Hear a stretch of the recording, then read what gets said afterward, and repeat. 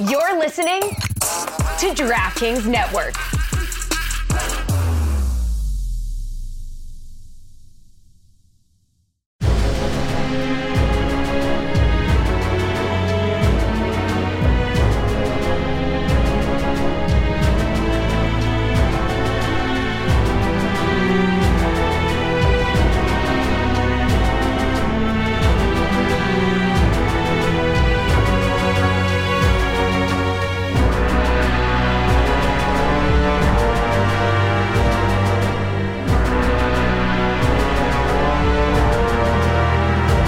Welcome back to another edition of Darth Amin's Rule of Two. I am your master, Darth Amin. That is my apprentice, Darth Cornpuzzle, a.k.a. Anthony Mays. Happy Sith Heritage Month. Oh, that's right. Yeah, it is that. Also, Sith Master Day is today. Yep, I know you love it when I call you that. Yep. The show we're reviewing, of course, is Bad Batch Season 2, Episode 6, Tribe.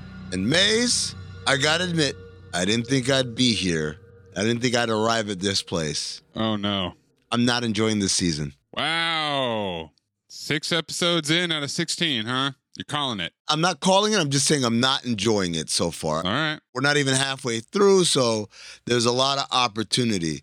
But what I liked about the first season was there felt some version of continuity in what was happening to them. From Order 66 to going to Camino, to being on the run, having bounty hunters hunt down Omega. When I think about the other Star Wars shows that I enjoyed, the animated ones, I enjoyed Clone Wars because even though it wasn't one long continuous story, they had story arcs that span 3-4 episodes at a time. Mm-hmm. Rebels, similarly, not so much that, but there was an element of building off of things that had happened in prior episodes. Even though each episode was kind of sort of self-contained, there was things that were building throughout, usually leading up to the crescendo of the season, the end of the season.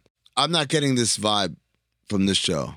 There's been no continuity. There's so little continuity, Maze, that you could take any one of these episodes and put them in different order, and that would not have changed the story one bit, and that bothers me. I do like for there to be some feeling of a greater overarching arc that we're paying attention to. And I'm just not getting that, man. I won't lie, it kind of stings. It makes everything feel a little less valuable to me. I got a question. Uh-huh. I wonder why they don't release more episodes at a time. Because they're pretty short, barely 30 minutes with all the credits and stuff. It's geared for a younger audience. Why don't they put up 2 a week or 3 a week? And I feel like that would reduce some of the problems that you're having because it would decrease the focus that you're putting on an individual episode. Right. I'm waiting a week to have nothing really happen. In essence. Yeah. As opposed to like if I waited a week and I had 2 episodes of nothing happening. It's not like this is a big spoiler show where they have to worry about something being revealed early before anybody else can see it. You know what I think? It's this way on purpose to cushion for if Mandalorian doesn't launch when they said it would launch. Because you think about the last few shows.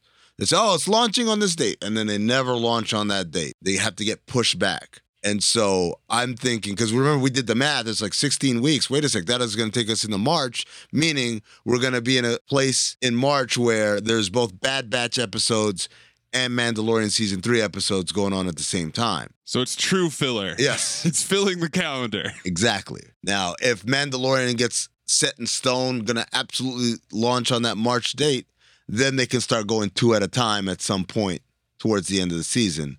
And they've done that in the past where they'll start a season with multiple episodes and they'll end a season with multiple episodes. With Rebels, they've done that in particular. But I guess let's talk about this episode. Again, I'm not going to go into too much detail because there's not enough Easter egg / fitting into a larger picture that we have to explain. Pretty much if you're watching this, other than the things I'm going to point out, you're not missing much. What you see is basically what's happening. This was a little better than the last 2, though. Yes, absolutely. There's some major callbacks here, Easter eggs, in terms of characters, of course, we'll get to, but also some overarching background knowledge you have to know. All right, so they're delivering forged chain codes to the Vanguard Axis, who is a gang that's notorious for smuggling, and apparently they're all droids. Mm-hmm. Which, again, in Star Wars, droids are kind of weird, man. There's a little bit of autonomy there, and then there's a little bit of like it's an appliance, and then there's a little bit of almost like a pet, or even maturity, right? You think of like R2, BB-8, and Chopper. They're almost like adolescents. They remind me of Groot. I am Groot, that age. Mm-hmm. Some of them are just hunks of robot, right? Doing calculations. Some of them are snide, like K2SO, or that weird one that wants to Lando Calrissian. Some of them are like C-3PO, just worry warts, which is, again, weird. You're a robot. Why are you worried?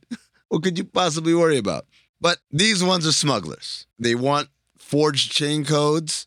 Tech assures them that these are good, and they're going to fool the Empire. Now, chain codes, if you remember, were they introduced in Star Wars Clone Wars the last season? Or was it in Rebels? Turns out it was actually in the beginning of The Mandalorian was the first mention of a chain code. Basically, the chain code is your social security number, but with a lot more stuff linked to it. This is your identity, your galactic ID. In Bad Batch Season 1, they're introduced to the concept because as they're on one of these planets, you got the hologram news network. Report to your local to get your chain code and exchange your credits for new Imperial credits. And in that episode, they need to get chain codes to get off this planet. And Hunter asks Tech, do you think you can muster up some fake chain codes for us? And Tech replies, given that I just learned about them right now, yeah, give me a little bit. I could probably do it. So we see now Tech has mastered the art of the fake chain code. They're doing this deal. Meanwhile, Omega and Echo are chilling by the ship, and Omega's bored, but she says she feels like something is off about this place. Now, Maze, I want to give credit to Ryan Airy, who does a great job on his YouTube channel. Ryan Airy has a theory, and I want to hear what you have to say about this. Ryan's theory is that Omega's force sensitive, and that she is of the same ilk as the Bad Batch in terms of cloned differently than the regs. And we know every single Bad Batcher has a special ability in their altered DNA. Hers is the first fiddling around with midichlorians in a clone. Yeah, I buy that. That makes sense to me. I don't know how that will manifest, but it would track that she is special in a way. And how can you make someone special in the Star Wars galaxy? Force sensitivity. He brings up specific examples of her having like incredibly uncanny feel for the moment. Ah, yes. The intangibles. Yep. This is another example of her displaying those intangibles. She's the Draymond Green of the Bad Batch. Oh, her Force IQ. Off the charts. Force IQ through the roof. So she feels something's off about this space and starts snooping around. What does she see? A couple of droids torturing a Wookiee. Just out in the open. And so she says, leave him alone, in that ridiculous accent. And the Wookiee looks up and we see that one little fang and we realize, oh, it's our good friend Gungi. Yeah, from the beginning of the story. The pizza delivery boy. Who is Gungi, you mean? Gungi is a Jedi Padawan Wookiee, which is a pretty rare thing that was introduced in the Clone Wars in a story arc in which he and a bunch of other young Jedi Padawan reached the age of, okay, now you get to go find your Kyber crystal and create your lightsaber. If you didn't know, the Jedi Order, what they would do, they would go to this planet called Ilum, this huge ice planet that has crystals everywhere, all these Kyber crystals. And the Jedi Padawan would go, and it's not just finding, oh, here's one on the ground. It's like it has to speak to you. It has to call to you through the Force. It's literally your specific Kyber crystal. And when you found that, then you would go with one of the old Jedi Masters and construct your own lightsaber. That's why every single lightsaber looks different, because they are personalized, they're customized. It is a very intimate, personal thing that the Jedi went through. So Gungi was in this story arc with a bunch of other Padawan. They get kidnapped by some pirates led by Hondo Ohnaka, which I'm fairly certain sooner or later is going to pop up in this show. And hijinks ensue, et cetera, et cetera. But the really important thing to know here is that Gungi's lightsaber, because he is a Wookiee, and Wookiees, I would say, like, they are the Portland of the galaxy, right? They're very green conscious and one with nature, et cetera, et cetera. They eat granola, they drive Subaru Foresters. And so his lightsaber actually has a wooden hilt. Ah, nice touch. Very nice touch. Yeah, I like the thing from this episode where they say that the Wookiees believe that they live on the trees planet. Yes. And not the other way around. Well, I mean, the trees talk on Kashyyyk. We'll get to that in a bit. They're smuggling Gungi because he's got a huge bounty on his head, apparently. And I was wondering, Maze, like, while he's getting tortured, what took him so long to use the Force? Maybe he's, like, lost touch with the Force. But then a little while later, there it is. He grabs his lightsaber via the Force. They escape this little space station. He's very standoffish towards the clones. He's roaring at them. When he's on the ship, he's in isolation. Omega can't figure out why. They have to explain earlier he's got a little PTSD from a little thing called Order 66, and he sees clones, and no shit, he doesn't trust us. But they assure him that they're different. They didn't follow Order 66, and I said, Gungi, you just gonna believe him because they said that? Come on, bro. Out of the frying pan into the fire. This is like the Bernie Madoff thing where like the SEC was going to investigate, and the way they investigated was pick up the phone and call Bernie Madoff. Hey, Bernie, are you cheating? Nah. All right, cool. I believe you. And that was the investigation. He is speaking in the Wookiee language, which is called Shriwook. Hunter speaks Shriwook, although it's a bit rusty. Tech has, of course, some sort of gadget that translates everything. Via Tech and Hunter, he reveals his name, and he says he's trying to get back to Kashyyyk. Obviously, he left when he was a child. When they discovered he was Force-sensitive, they take these children, they take them to the Jedi Temple. They learn them the Force, Maze. They learn them the ways of the Jedi, but of course, they never see their families again for the most part. So, no Jedi Order. To hell with it, I guess I should go back to Kashyyyk and go find my people. Omega says, yeah, we can take you back to Kashyyyk, which, again, you're not flying, and I'm pretty sure you're not pumping gas in this thing. I don't know how you're offering rides to people. And Wrecker mentions, man, it's been a while since we've been in Kashyyyk. Did a little research, Maze, and it turns out the original Season 7 of Clone Wars that was underway by Lucasfilm when Disney made the purchase was not yet completed. And so Disney canceled that season, which is why when we got the true final season, that was a big deal because Dave Filoni was like, we never got to end the show. The show ended abruptly in the middle. That's not what the intention was. But we do have the storyboards and rudimentary animations of what the stories were going to be. One of them was Boba Fett and Cad Bane. Oh, that sounds familiar. The dent in Boba Fett's helmet is from a shootout between Boba Fett and Cad Bane dented his helmet because he's such a great shot, like Joe Pesci and Goodfellas. What can I say? I'm a great shot. So that set up, of course, in Book of Boba Fett, the rematch to a shootout at the OK Corral that never happened originally because that was canceled. There's a bunch of other stories like that, but one of them is Yoda going to Kashyyyk to help the Wookiees fight Trandoshans who are working with the Separatists. When he goes to Kashyyyk, the unit that accompanies him is the Bad Batch. Of course, that episode was never made. Mm-hmm. So they kind of repurposed a lot of this to make this episode. The playoffs have started in basketball and hockey, and there's really only one way that I can enjoy it. For me, drinking Miller Lite while the action is going on makes the game that much more exciting and that much more delicious. A lot has changed over the years, but one thing that hasn't, the great taste of Miller Lite. Another thing that hasn't changed is that it's less filling. So what is the best thing about the original light beer? Miller Lite sparked this debate in 1975, and we still haven't settled it. So what do you look for in a light beer? Great taste or less filling? For me, it's great taste and less filling.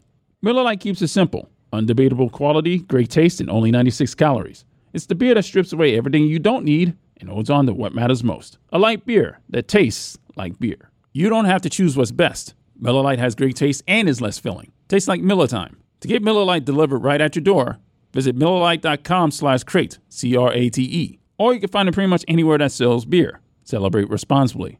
Miller Brewing Company, Milwaukee, Wisconsin. 96 calories per 12 ounces. Fewer calories and carbs than premium regular beer. in this episode of Bad Batch, they land on Kashyyyk, and they find out that on behalf of the Empire, the Trandoshans are torching the place and massacring Wookiees. Now, this is the part where I gotta let you guys know, Wookiees and Trandoshans don't get along. Yeah, we talked about this on the Book of Boba Fett. Yes. Black Chrysanthemum and his racism towards Trandoshans, rightfully so. Mutual racism. Yes. Trandoshans are extremely racist, but so are Wookiees. But I feel like the Wookiees are a little justified, given that Trandoshans not only look down on them, but they hunt them and they wear their pelts. Yeah. Trandoshans are awful. They're awful, which is something to bear in mind as we realize that the Bad Batch follow orders from Sid, and we've been warned about Sid. Hunter tells Gungi, keep that laser sword hidden. It draws attention we don't want. Again, this is another fun Easter egg. The original name for lightsabers in the original Star Wars script was going to be laser swords. Thankfully, they changed that name, but every once in a while, the term laser swords comes up, typically amongst people who are not familiar with the Jedi. They got these weird animals that, again, were part of a scrapped episode of Clone Wars. Yeah, those are some big spiders. Gungi uses the Force to make them calm down. Every Jedi has a different superpower within the Force. Gungi, Ezra Bridger from Rebels, they both can talk to animals. Some animals, at least. They can kind of mind control these animals. Anakin Skywalker did this as well in Episode 2, Attack of the Clones. But it never really came up again. So I don't know if like Darth Vader can do this or, is this a light side of the Force type thing, whatever. They see that the tanks came through here. The Empire incinerated the village. The Trandoshans already have a Wookiee hostage who's wearing a breastplate that has the same markings as Chief Tarful has on his shoulder pads. Chief Tarful is like this great Wookiee warrior leader.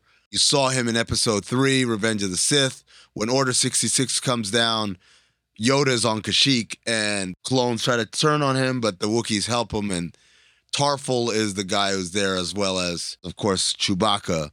Tarful also shows up in the video games Jedi Fallen Order for a nice little adventure with Saw Gerrera.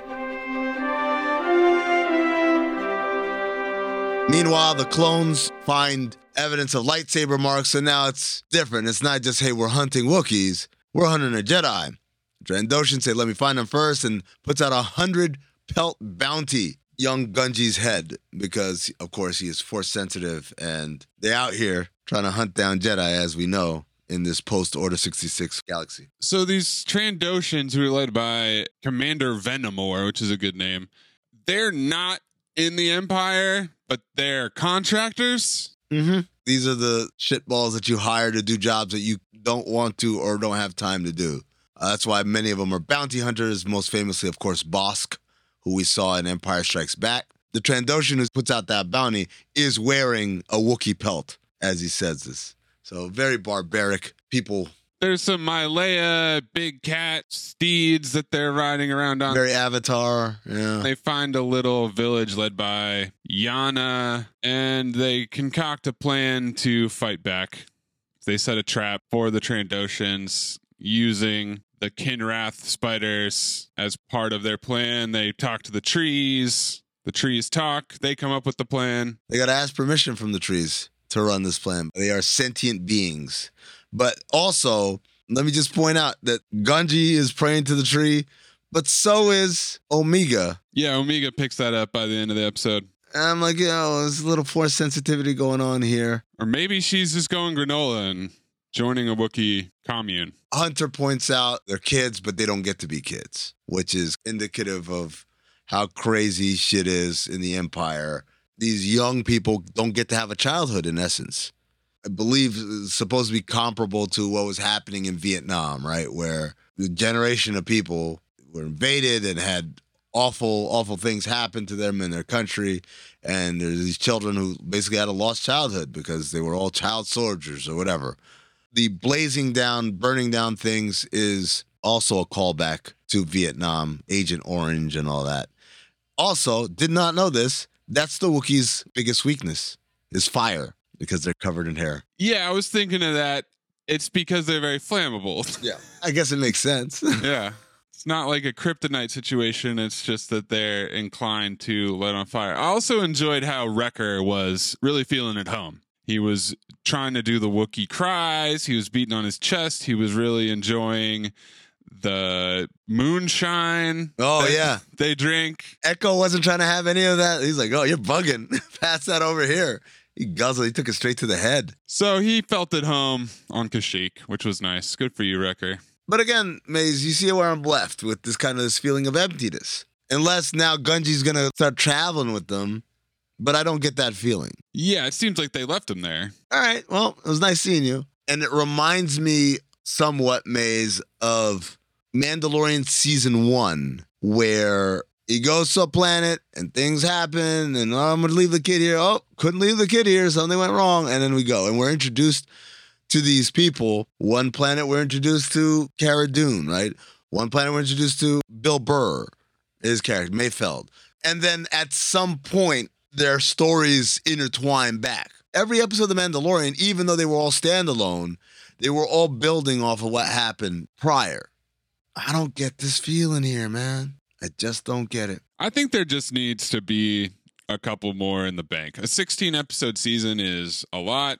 They're front-loading it with these Mission of the Week episodes. It seemed like after the Crosshair episode, all right, we've established everything and now we can get going. But yes, they are treading water in a sense. I think that you will see some continuity for the rest of the season, but I thought this episode at least reintroduced a character from the canon, gave us a Jedi, another person that survived Order 66, and who doesn't love a Wookiee? Yeah, Gunji was one of the more popular characters in Clone Wars. Despite not appearing in a great many episodes, but he appeared enough where people really took a liking to him. That's cool. I want to transition here, Maze, at the end of the show, for a couple other news and tidbits from around the Star Wars universe. One that was just announced as of our recording on Thursday. Volume 2 of Star Wars Visions is streams on May 4th, featuring 9 new animated shorts from 9 studios from across the globe. Now, Star Wars Visions is the non-canon animated shorts that they released a year ago, or actually 2 years ago, it's 2021, where they let these animation studios from Japan think up of a Star Wars story that is completely outside of everything and have fun with it. It's not canon, so you can do what you want with it. I enjoyed it greatly, Maze. I don't know if you got to see Star Wars Visions. I did not. It was extremely well done. The animation, the storytelling, the characters. Each one is a standalone story. Each one is about 15 minutes long or so, but definitely worth a watch. It's not canon, so you don't have to worry about, do I have to know who this person is? You won't know anybody. You're just there for a cool story of Jedi and Sith and stuff like that. The quote from James Waugh, Star Wars Vision's executive producer and senior VP of franchise content strategy at Lucasfilm, is, the reaction to the first volume of Star Wars Visions blew us away. We were delighted that this project inspired and resonated with so many people. We saw Visions as a framework for celebratory expressions of the franchise from some of the best creators working today. Volume 1, it was all people from Japan's anime industry. But with Volume 2 now, this is from all over the world. So you've got El Giri from Spain, Cartoon Saloon from Ireland, Punk Robot from Chile, Aardman from the UK, Studio Mir from South Korea, Studio La Cachette from France, 88 Pictures from India, D'Art Shitagio from Japan, and Triggerfish from South Africa. So it's going to be interesting to see, Maze, not only what stories they come up with, but how these stories differ from different storytelling perspectives from around the world. Again, Volume 1 was very anime heavy because these were anime studios that were doing it. But I'm curious to see, for instance, what the Indian produced episode is going to be like, what the South African produced episode is going to be like. Very exciting. It's nice. It's quick. It's an easy watch. Go ahead and check it out. The other piece of news, Maze, is Jedi Survivor, the sequel to Star Wars Fallen Order, the video game I've been waiting literally for years for. Has been pushed back. Well, you gotta wait a little bit longer, man. You gotta wait a little bit longer. This is from EA Star Wars, the official account. They say Star Wars Jedi Survivor now arrives on April 28th. The press release says, for the last 3 years, the Jedi team here at Respawn has poured its collective heart and soul into Jedi Survivor, and we are proud to say the next chapter in the tale of Cal Kestis is content complete. Damn, they just got done. we are now focused entirely on the final stage, bug fixes to enhance performance, stability, polish, and most importantly, the player experience. Jedi Survivor is a direct response to the feedback from our community, delivering expansive destinations to explore, evolved combat, and traversal, and of course, the continuation of Cal Kestis' and BD's story. Maze, I will strongly suggest to you to play the game, Fallen Order, for the storytelling, for plot development, for the character development, but also because when this shit drops, I'm going to be playing this, and I'm going to be talking about it a lot. Definitely a fun time to be a Star Wars fan, unless you're watching the show. Oh, no, don't say that. I'm sorry. I'm joking. I'm joking. Say it again. I didn't flip the thing up fast enough. Any closing thoughts, Maze, for you? Gungi sounds like a Gungan. Yeah. That stuck in my head for whatever reason. I guess Wookiee is already the cute name for Wookiee, so you can't make it cuter, but felt like a Jar Jar situation. I'm constantly reminded that Wookiee and Ewok are so close to one another. Oh, they're so close. Because the original plan for Return of the Jedi was that it was going to be Kashyyyk. Oh. And it was the Wookiees that were going to lead the uprising. But George Lucas decided that Wookiees were too technologically advanced to be the primitive society. He needed a primitive society to help topple this technological terror that was the Empire with the Death Star. So it wasn't the cutesiness that factored into that. Well, that's the part where they're like, we're going to create a primitive society. I mean, we might as well make them cute. Might as well make a bunch of fighting teddy bears. And sell a bunch of merch and laugh about it. That's how we got Ewoks. They basically took the E at the end of Wookiee and put it at the front. Shrunk some Wookiees to teddy bear size, and voila, there you have it. And there you have this episode of Rule of Two. I remind you that if you're a Jedi, you're not safe anywhere. Especially on this podcast.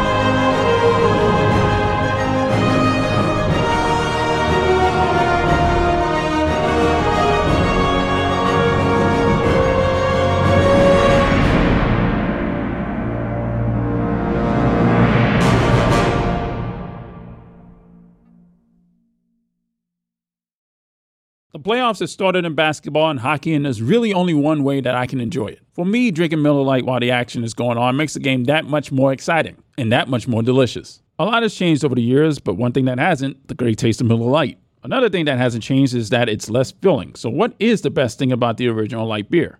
Miller Lite sparked this debate in 1975, and we still haven't settled it. So what do you look for in a light beer? Great taste or less filling? For me, it's great taste and less filling. Miller Lite keeps it simple. Undebatable quality, great taste, and only 96 calories. It's the beer that strips away everything you don't need and holds on to what matters most. A light beer that tastes like beer. You don't have to choose what's best. Miller Lite has great taste and is less filling. Tastes like Miller time. To get Miller Lite delivered right at your door, visit MillerLite.com/crate, CRATE. Or you can find it pretty much anywhere that sells beer. Celebrate responsibly. Miller Brewing Company, Milwaukee, Wisconsin. 96 calories per 12 ounces. Fewer calories and carbs than premium regular beer.